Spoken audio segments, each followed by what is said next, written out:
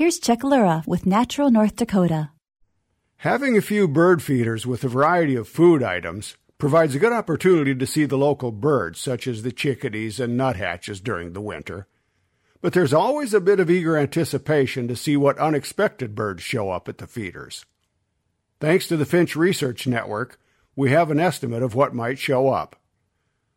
Many of the unusual birds that visit our feeders during the winter months are finches and related species from the boreal forest in Canada.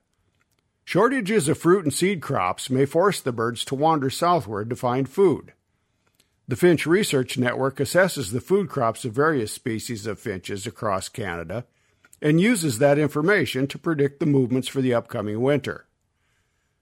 The berry and conifer seed crops utilized by red-breasted nuthatches and Bohemian waxwings will probably keep these birds up north this winter.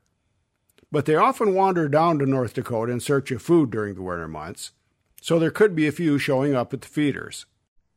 Pine siskins are a rather eruptive winter visitor to North Dakota. They're already on the move due to a poor white spruce seed crop this year. North Dakota could see a moderate or even strong presence of these birds this winter. They like sunflower seeds as well as thistle seeds. Expect something similar with purple finches. They're moving southward as well due to a below-average crop of pit fruits and conifer seeds in Manitoba. Expect to see both the common and hoary redpolls this winter. They're fond of alder seeds as well as those of spruce and birch.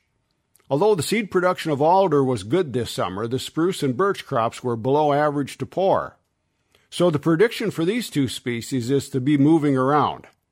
They enjoy sunflower seeds and thistle seeds.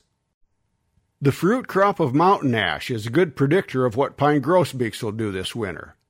The crop is mixed in the western areas of Canada, so there may be some flocks of pine grosbeaks venturing down in search of food. And if you're fond of evening grosbeaks, you could be in luck. Westward of northwestern Ontario, the birds are expected to move southward in search of fruits and seeds. They prefer platform feeders with sunflower seeds. Also look for them feeding on maple and ash seeds. I've put a link to the Winter Finch Forecast webpage along with the text of this Natural North Dakota. You can access it at prairiepublic.org.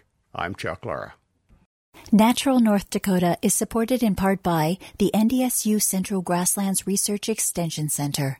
You can get Natural North Dakota essays delivered to your inbox every week.